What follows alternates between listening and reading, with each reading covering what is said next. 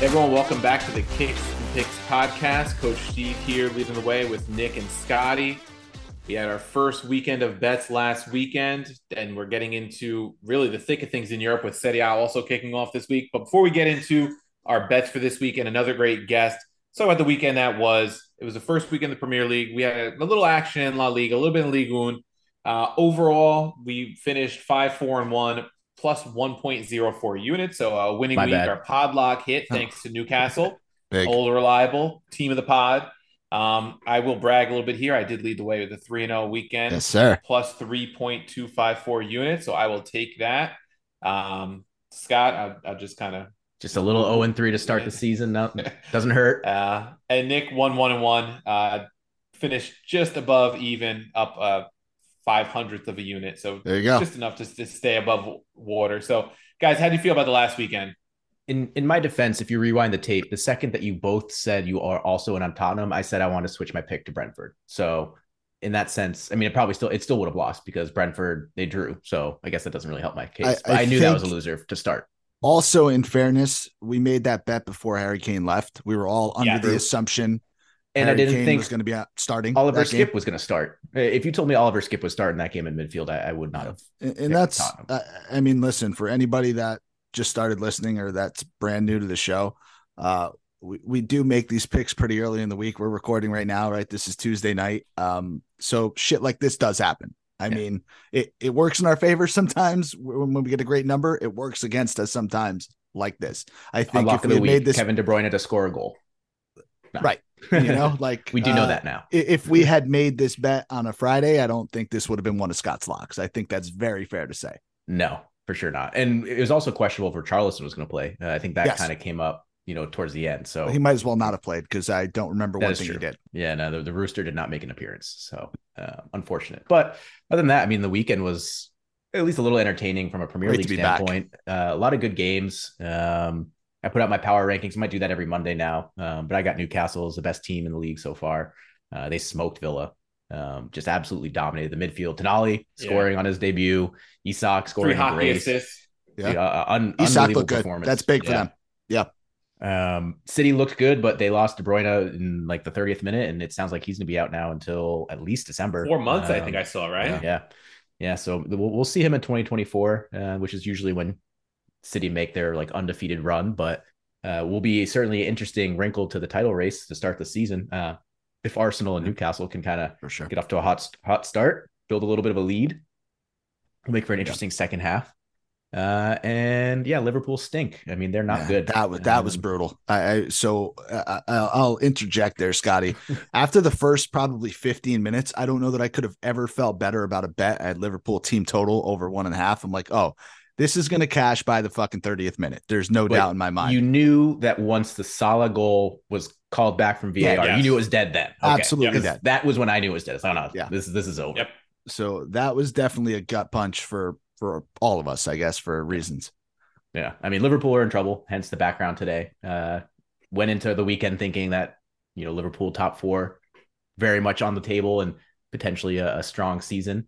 Now here we are 4 days later, and the midfield is still an absolute mess. The defense, I mean, Konate and Allison played really well. Virgil was all right, but Robertson was bad. Gakpo in midfield is not a solution. And they don't really have a plan, it seems. I guess we still have a few weeks left until the window closes, but it's not looking good for Liverpool right now. McAllister, I thought looked good. Yeah, no, I mean he did. He did well. He's just playing in a position that was a little bit further back than what he should be. So and Spalasai, I'm sorry, I always butcher his name. I thought he looked pretty good. Yeah, he always looked pretty good. I think they're both good signings, but I think they do need more for sure. Like you don't play Gakpo there. Right. Yeah, the problem is like their midfield was bad last season, and then this summer they shipped out 5 midfielders, and they've brought in 2. Granted, 2 are good, but math is math. They've got to add at least another 2 more, in my opinion, and they still need to have another defensive back because we had Konate and Virgil playing there today or last weekend, and they're still healthy, but there's going to be a time where one or both of them aren't going to be available, and Matip and Gomez is not really confidence instilling in terms of defensive prowess. So I heard Harry Maguire's available. Yeah, sure. I heard Harry Maguire's not leaving unless United pay him 15 million to get out of the contract. So don't blame him. Yeah, I don't think Maguire's going anywhere. So two things I do want to say, two rules that came true before I toss it up to Coach Steve and let him brag a little bit. Two podcast rules did come through for us. And number one, it's Newcastle money line is just has to be our biggest moneymaker of all time. Yeah. So love that. And Real Madrid at plus money. I mean, like that was the one thing I tried to hammer home last week. If you get Real Madrid at plus money, you take it. And it came through. So with that said, Coach Worldwide went to, I believe, 3 different leagues. Two. Just two. Okay. Well, Coach Worldwide. I stayed in the Premier League for 2 of the picks. All right. But you came through with a very easy 3-0 week. Yeah, I rode similar to the Kane situation at Spurs is Mitrovic at Fulham, but Mitrovic actually was still on the roster on the weekend and played a part in that match. And I got that draw no bet against Everton. I just felt good about Fulham.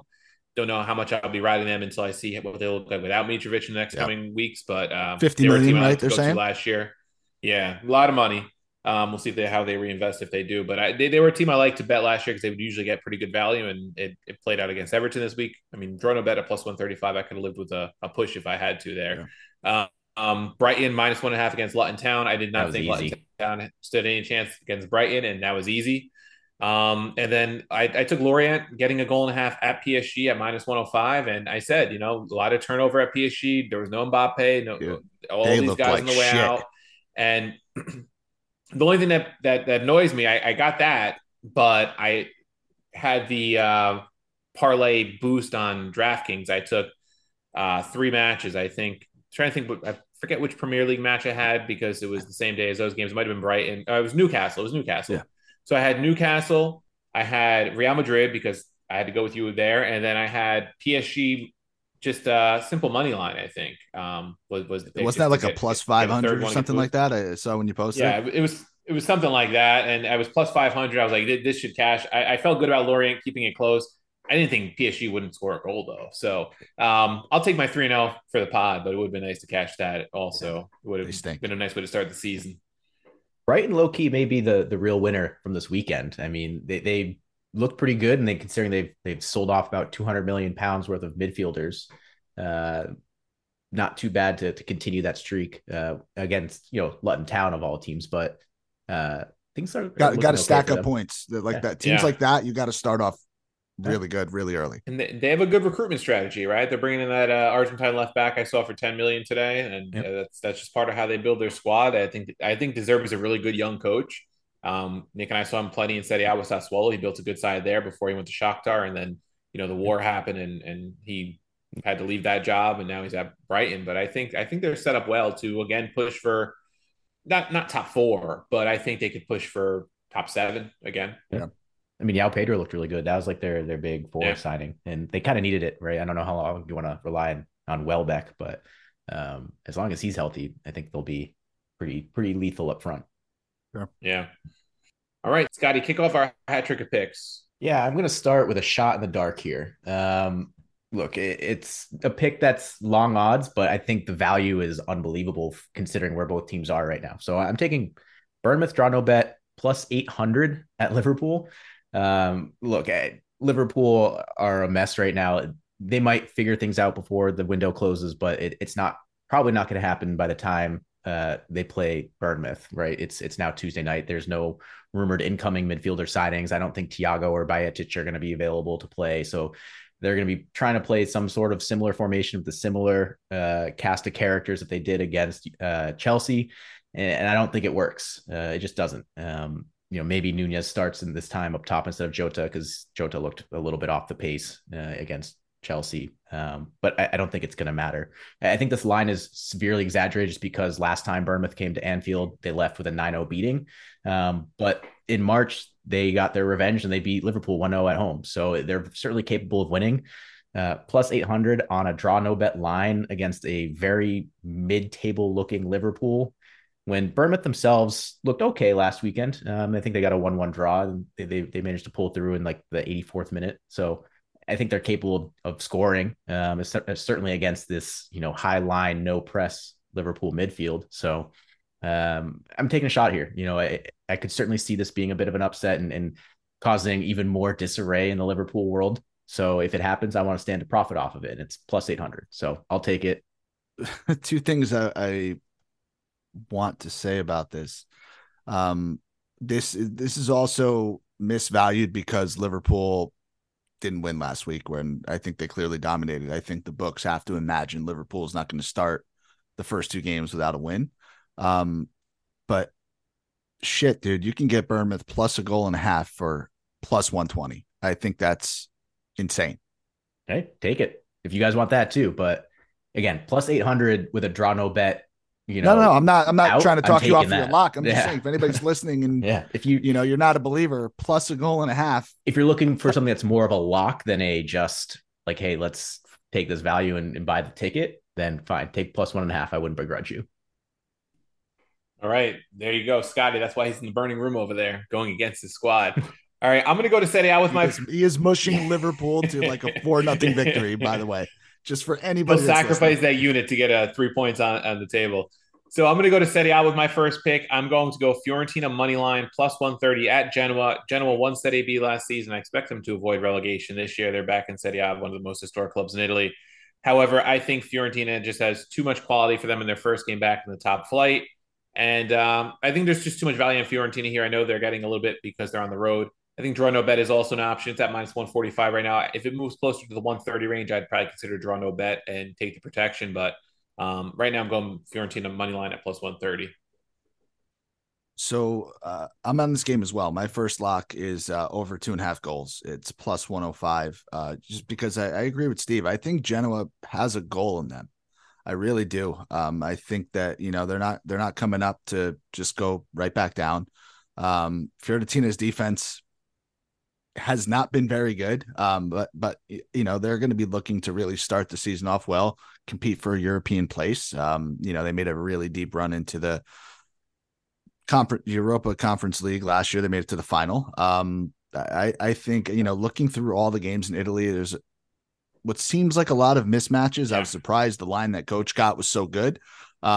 But this seems as likely of an over as any of the games in this opening round. So I really like the over in this one. I think this one is a 2-1 game. Yeah, unlike unlike the Premier League, who will give you that Chelsea-Liverpool opening weekend match, Serie A tries to avoid those matches at least till the second week or third week of the season. So you do get a lot of mismatches in the lines. I will say that. Yeah, I was going to say, let's hope that the newly promoted club has a better turnout than the ones in Premier League this weekend, because neither Burnley nor Sheffield United, who were both home, managed to score a goal in their Premier League, re-debut. Luton Town did get a goal off a penalty against Brighton, but that was their consolation goal in a 4-1 loss. So hopefully Genoa fare a little bit better than the Premier League newly promoted clubs. And it's a tough place to play, or at least it used to be. Mm-hmm. I mean, I have to imagine the fans haven't left. So I really hope they get one. I mean, I don't know if Fiorentina can win this game 3-0 on their own. They might be able to, but I really see this one as a 2-1 game. Yeah. Well, for my second pick, I'm going back to the pick that did not fare well last weekend, but I'm going back with Tottenham. Draw no bet plus 105. They're home versus Manchester United. Tottenham drew Brentford 2-2 last game, and I don't think it was so much that they looked bad. I think Brentford looked better than maybe what we expected given the lack of Tony and Raya.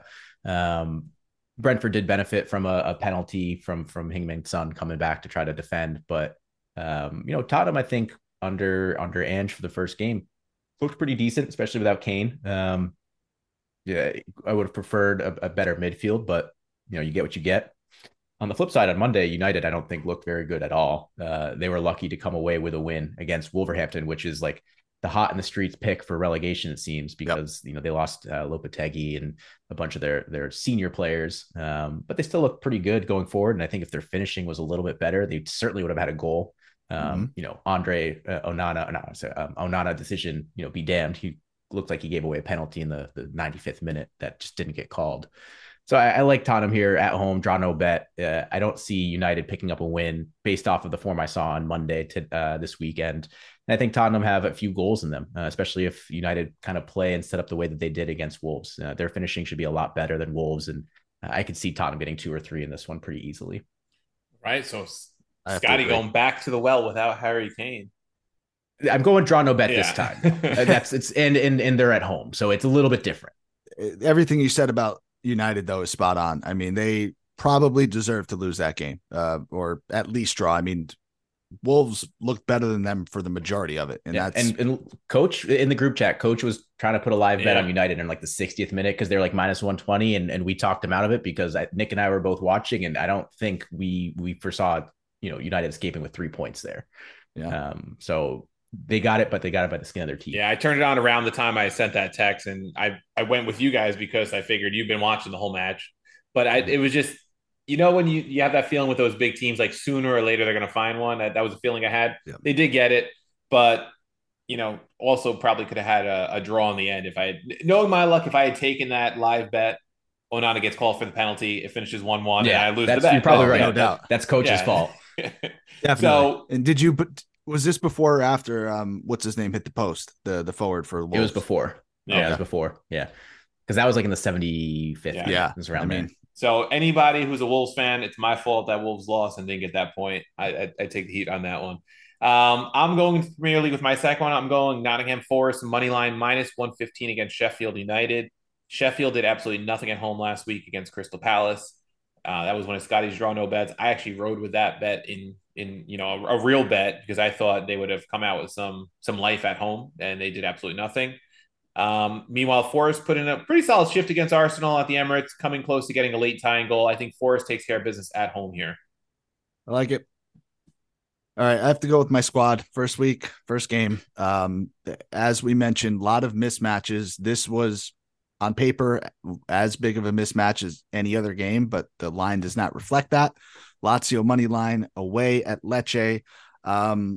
Listen, I think Lecce is a pretty solid candidate to go down. I think they're actually second most favored to be relegated.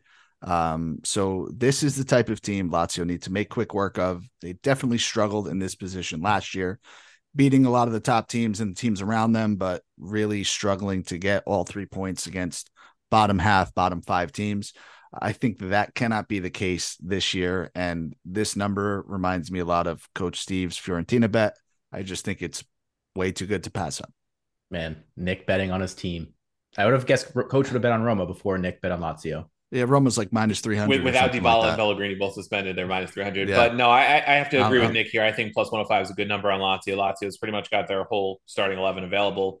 Obviously minus Milinkovic-Savic. I'll live with the eventual 1-1 tie, but I mean, you got to take this bet. Yeah. Kamada doesn't start, probably comes off the bench. They're one of their bigger signings this summer, but when you look at Lecce, there's not much that makes you say they can pull this off. I know they sold Hellman to, I think it was Sporting Lisbon recently, who was really one of their better midfielders.